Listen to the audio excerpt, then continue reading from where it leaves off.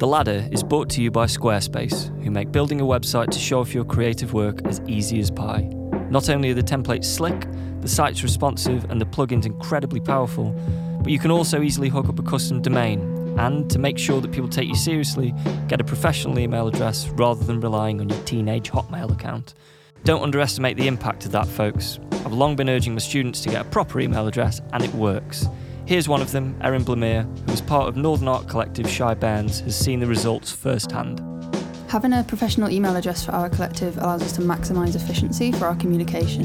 It means we can get things done a lot faster and people recognise our emails when they come into their inbox. It allows others to view us as professional creatives rather than students, and it creates a sense of validity to the communication that we put out. Get your work online and get that email address hooked up today. Use the code INTERN at checkout for 10% off. Squarespace, build it beautiful. The Ladder is hosted by Podcast.co, who along with hosting services have a purpose-built podcasting studio in central Manchester where you can try and make something half as good as this, or maybe even better. Good luck with that. Head to their site now for everything you need to know to start your own podcast. Find them at podcast.co.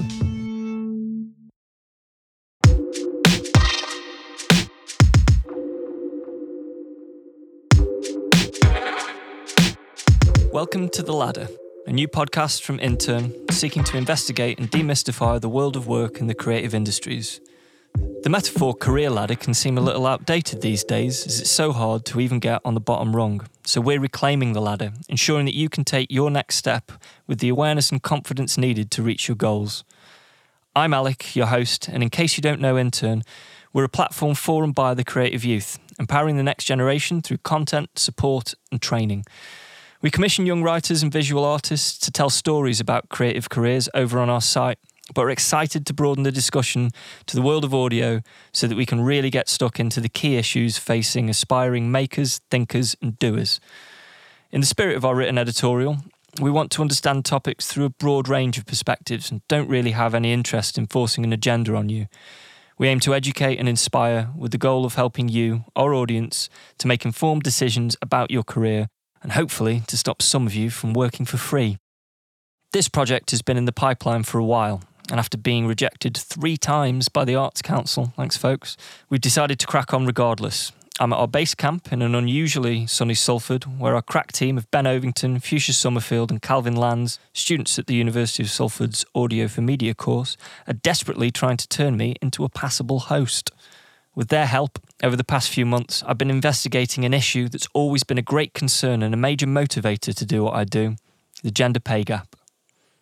I teach, usually once a week, at Leeds Arts University. At the start of this academic year, 5th of October to be precise, one of my students, Hannah Rotker, emailed me ahead of a session I was planning. It read, I keep hearing these rumours that women in the creative industry are a lot less likely to get the job, so I wanted to know from your insider perspective, is this definitely still an issue or is it just being over-amplified? It broke my heart because I felt the only way that I could reply was to say that as a woman entering the workforce, she was likely to face far more obstacles than her male counterparts. I couldn't really articulate the complexities of the issue much beyond that, so I set about learning as much as possible in order to give her a proper answer. Around a similar time, I'd heard through a friend that Ruby Goss, a brilliant young writer whom I'd briefly worked with in the summer of 2016, had finally left her job as an editor when one of her bosses told her in a wage negotiation that the reason she would not be paid the same as her male colleague was that she was a woman. Despite seeing the workplace in full flow during my time there and witnessing quite galling dick-headedness, this struck me as a sad new low. A couple of months ago, I commissioned Ruby to write about her experience for our website. The piece, Mind the Gap, has been one of our most popular ever and taught me a lot about the issues that women face in the workplace. Via a dodgy video call to Berlin, I caught up with Ruby recently to see how she felt about her time at that company, having documented it publicly. I had so many people contacting me after having read the article, whether it was old friends that I hadn't spoken to in the last 10 years, just sharing their own experiences of the gender pay gap in different industries like the teaching industry, to some of the fantastic women that I actually interviewed for the piece, like Cindy Gallop and Nat from Kerning the Gap. And that kind of massively reinforced my belief in what had happened to me, because as a woman, you read and you know just from conversations with other women about all the awful things that tend to happen to women. So something like, not being paid as much as your male counterpart, or having a shitty male boss that will, speak awfully to you one-on-one or try and publicly humiliate you. It's not a life-threatening situation. But it wasn't just the issue of pay in Ruby's case. That was the tip of the iceberg in a toxic environment for female staff. That's why I ultimately left. There was just a sequence of events that I was totally not comfortable with. And I think the main thing was seeing my female co-workers being sort of publicly shamed in front of the office. And there was many instances where I just watched it and I didn't intervene. And that to me is something that still upsets me so much today, that I didn't speak up because I was afraid of how a man would treat me. That was a real turning point for me, where I thought, I can't work in a space where this is normal. Well, mine was, I think, a kind of extreme case in the sense that I think if you walked into that workplace as an outsider, you could see very obviously the different ways that men and women were treated. And I think in other workplaces, perhaps it's more insidious. Extreme it was, but these kind of instances are being reported more and more. Many times they're situated in the creative industries, with startups a good place to find male bosses drunk on power. I think that's the dangerous thing about reputable, seemingly great places to work, especially creative places, is that they attract really fantastic people because they see from the outside that great work happens here. The great work comes from the great people that are employed there. And sadly, they keep coming because they want a chance too. For Ruby and many others like her, all that glitters is not gold. The question for young women, when their bid to launch a career with a notable brand turns sour, is, how much is this really worth on my CV? I was curious to see if those in more senior roles still experience different treatment. They don't get more senior, in my address book at least, than Pip Jameson, founder of fast-growing startup The Dots. Sadly, she still faces all manner of gender stereotypes. While I was at university, I had just very brilliant friends who our genders didn't mean anything. And then as I've sort of gone into my career and gone more senior in the career, I have seen that creeping in more and more. Most recently with raising. So we were raising funding for the business. I learnt the hard way that I had to go to investment pitches with a male colleague.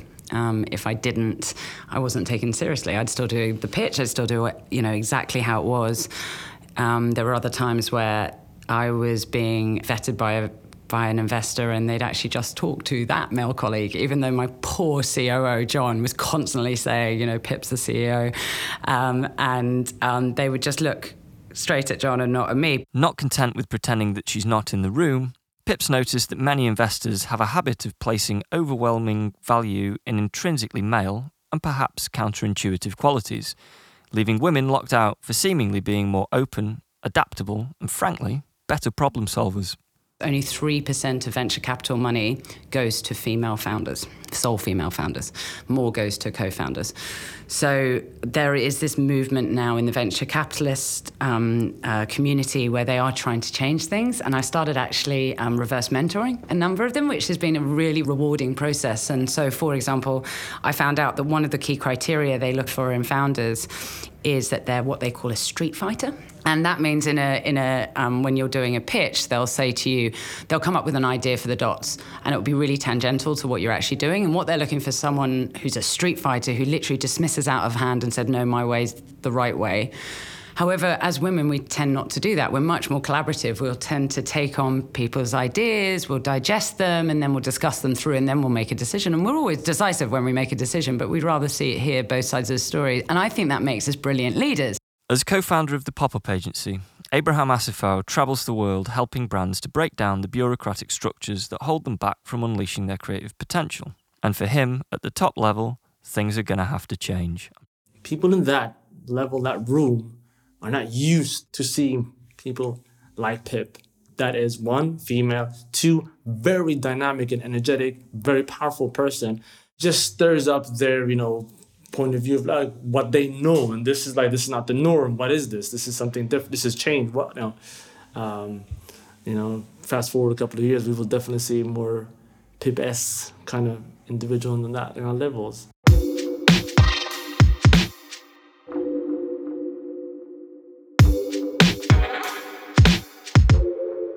In In April, the UK government made it a legal requirement for employers of over 250 staff to submit and publicly publish gender pay gap statistics.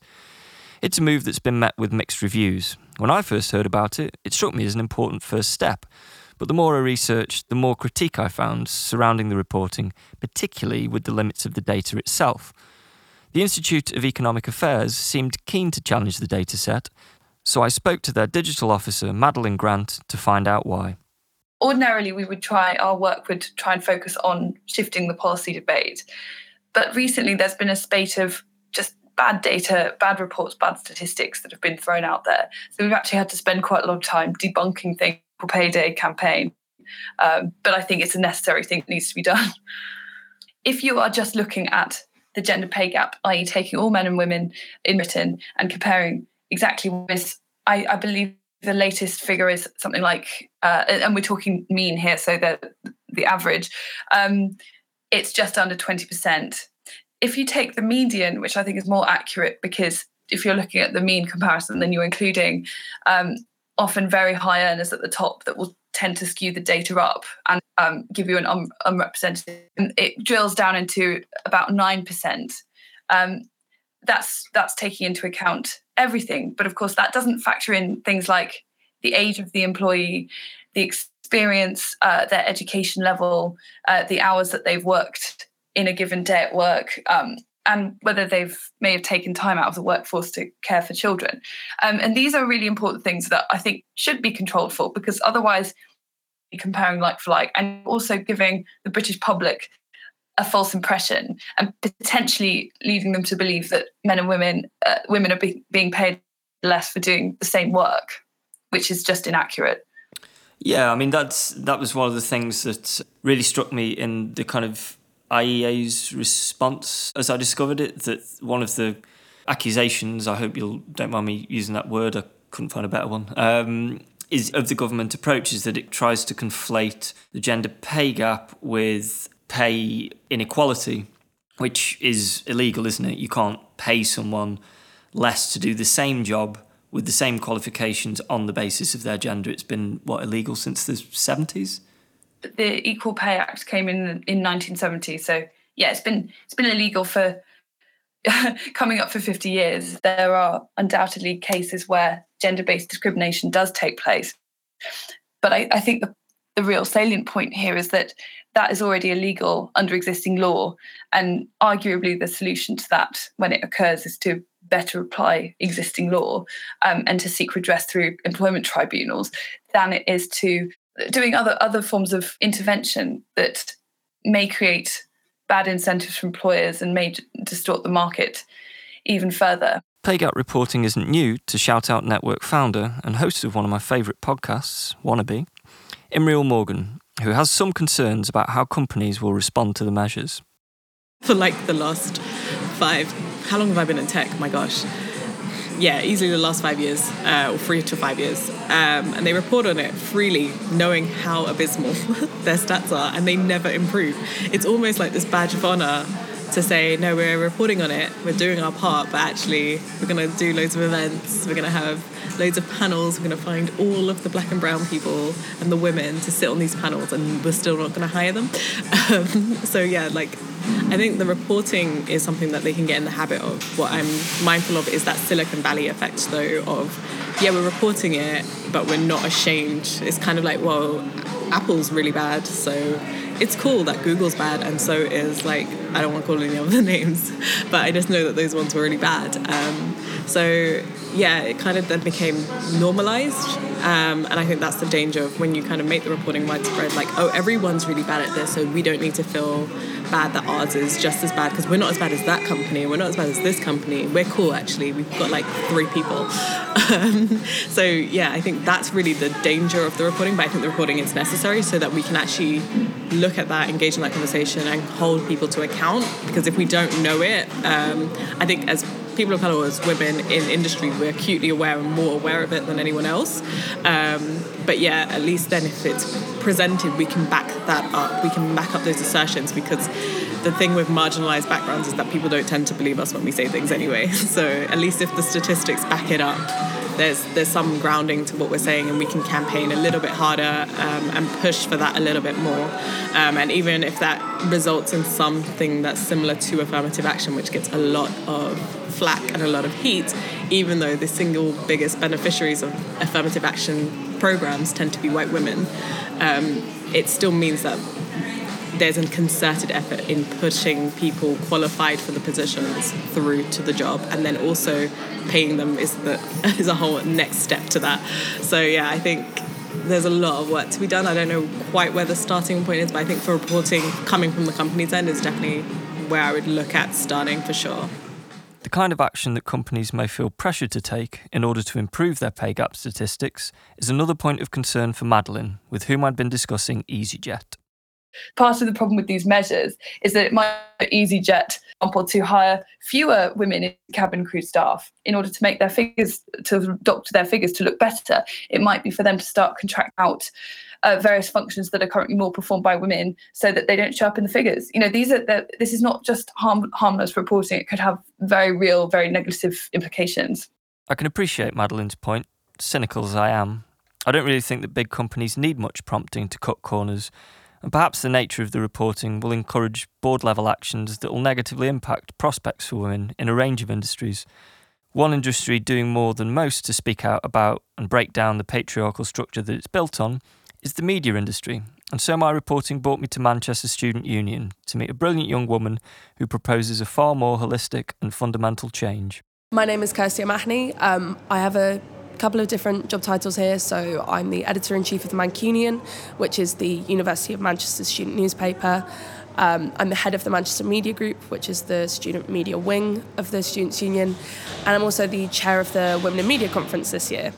So I think it has a huge impact. I think if you aren't seeing people that look and sound like you and have the same experiences as you, on the news or in radio documentaries, you're not going to think that they're for you. You may enjoy consuming them, even if they don't, tell stories that fully represent you.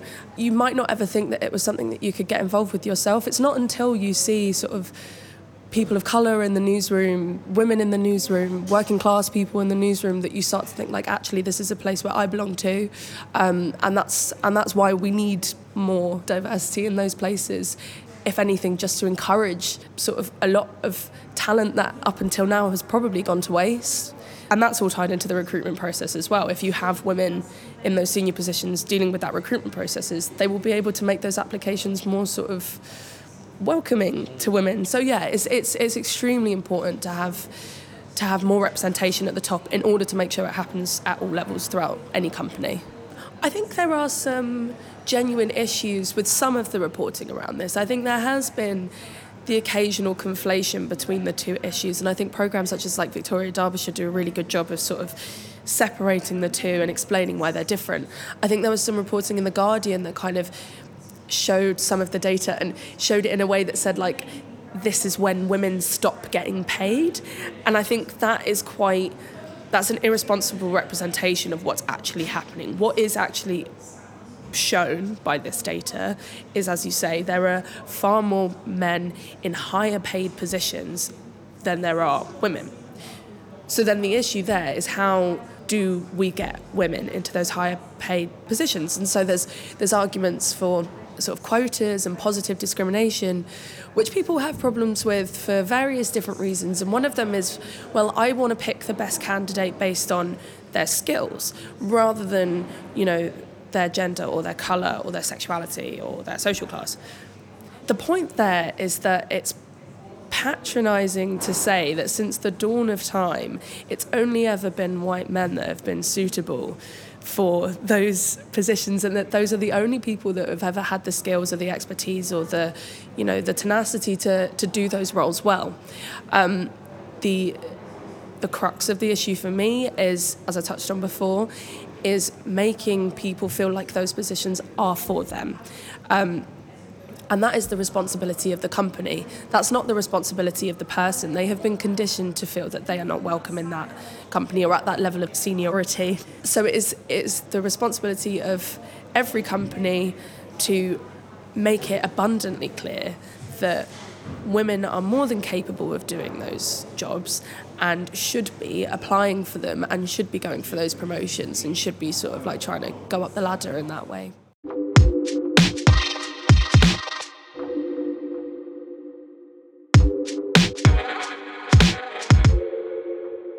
I could keep cutting you back and forth between Madeline and Kirsty's differing stances regarding the responsibility of making these jobs available, attractive, or even visible, but I'd like you to make your own mind up on that issue.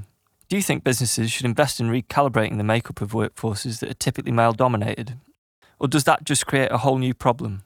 We'll revisit this later on, but for now, let's take a look at things on a personal level.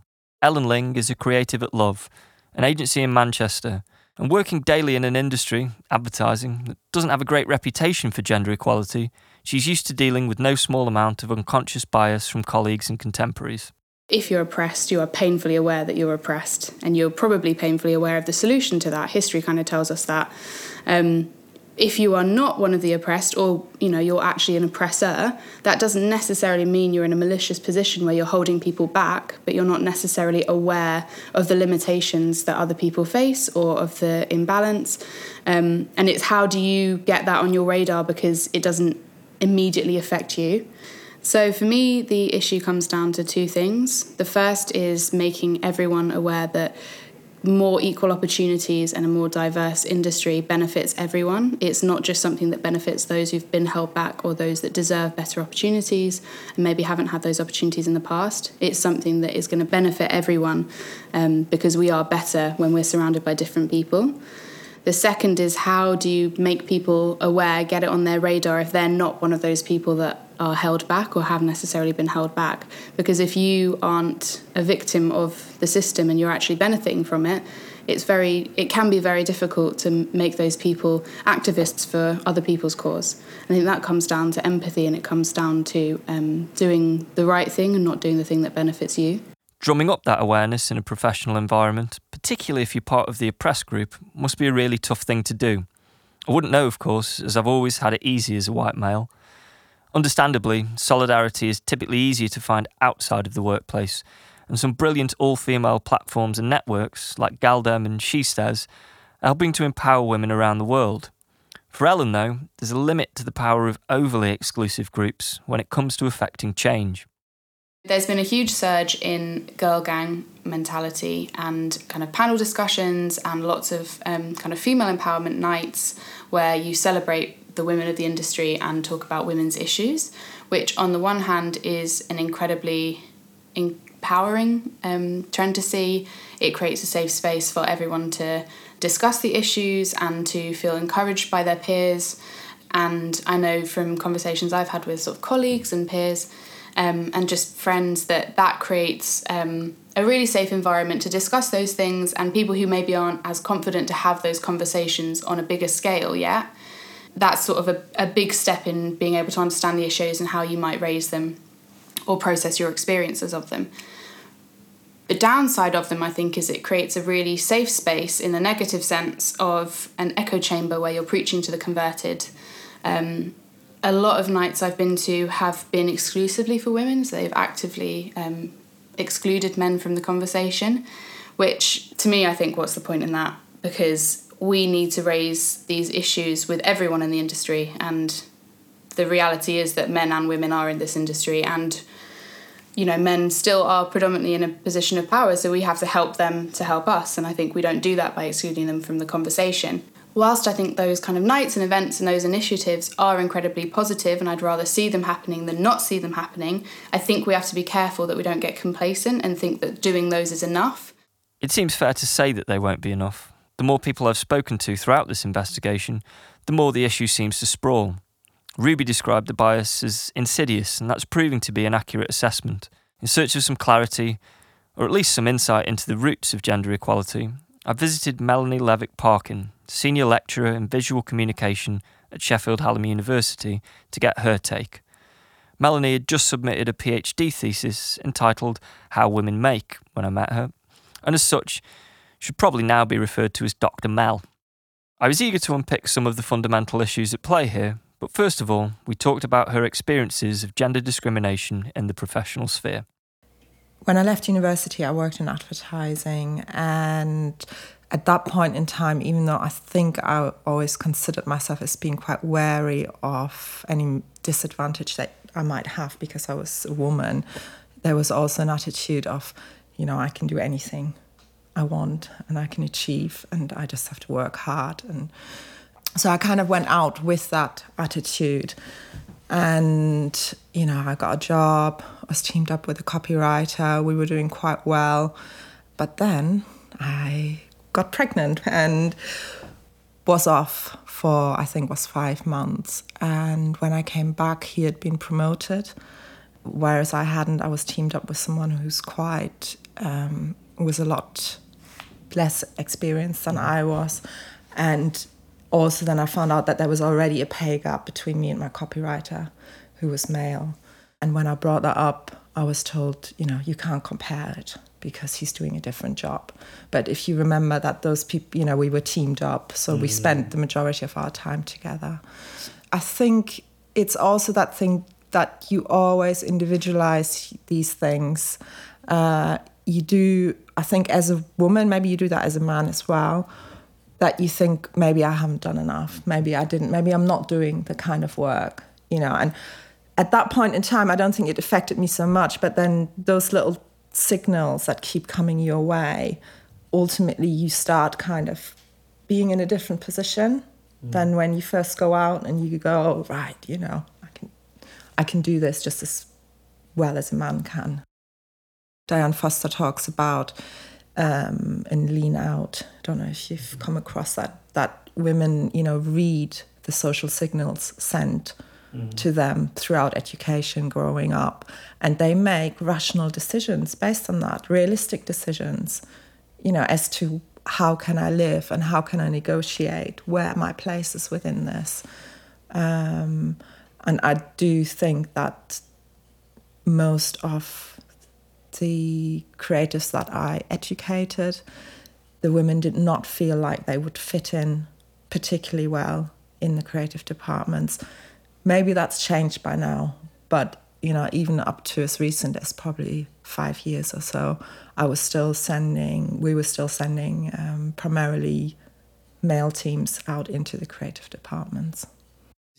Partly because it's kind of opening up recent wounds, more so for women, and that these are, like you say, these little signals that you've been aware of all along, and people might have been telling you, oh no, it's, you know, you just have to be confident and you have to present yourself in this way and you have to go and ask for more money and things like that. And then the first few times you've maybe got less tolerance then because you kind of know what's coming, and when it inevitably does, you're more likely to, and I think quite rightly, throw in the towel and go, fuck this. Yeah, I don't necessarily think it's helpful. And I think some of the things I've told my female students in the past has not been helpful, because really I've perpetuated the myth that you only have to try a bit harder and still a bit harder and still a bit harder.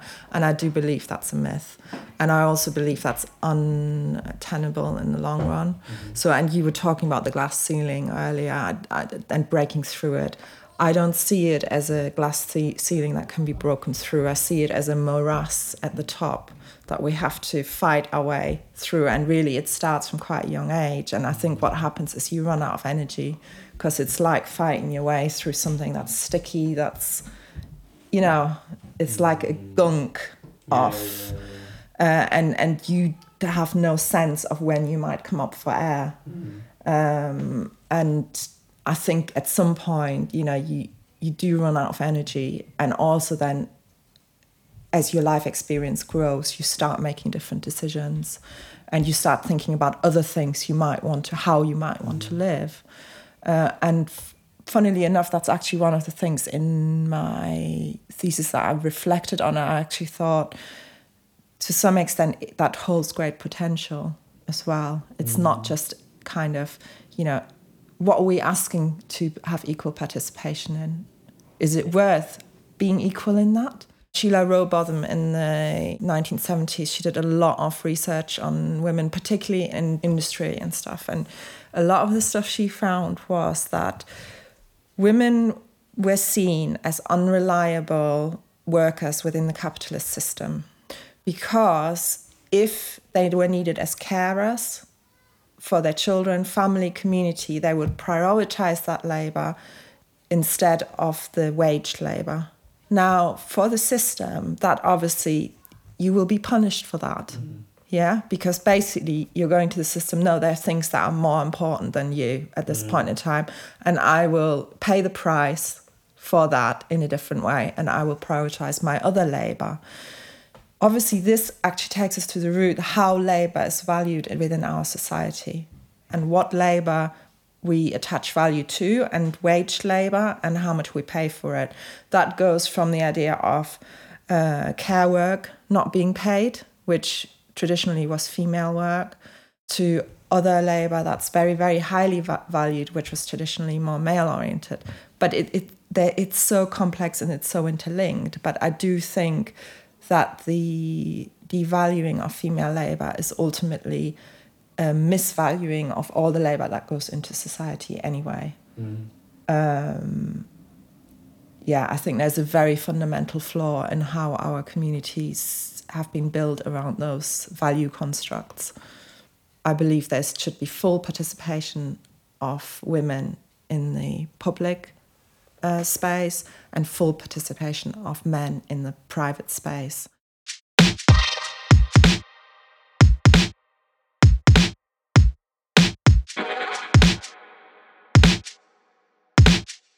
We've come a long way since Hannah's email popped into my inbox, and as much as we've learned about the scale of the issue, we've not yet set about offering you any solutions, but fear not.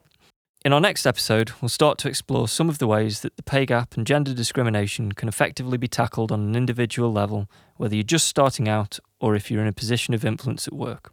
If you're a business owner, we'll have some insight into how to build an inclusive company and why that's good business. And we'll also look at policy-level interventions to give you a clearer idea of what the bigger picture is. I hope this programme's been informative and that you're feeling a little more clued in. We're going to put plenty of links in the episode information so that you can read more and easily start your own conversations. We'd love to hear your feedback, so get in touch on Twitter. Our handle is thisisintern, or you can tweet to me at Alec Dudson. The Ladder was recorded and mastered at University of Salford and is edited and produced by Ben Ovington, Fuchsia Summerfield and Calvin Lands. Our soundtrack is by Calvin Lands. Thanks to Simon Connor for bringing us together, and to the University of Salford for collaborating with us. These episodes are dedicated to my grandma and Auntie Jess, who from a very early age taught me that there's no difference between women and men, when they weren't blowing raspberries on my tummy, that is.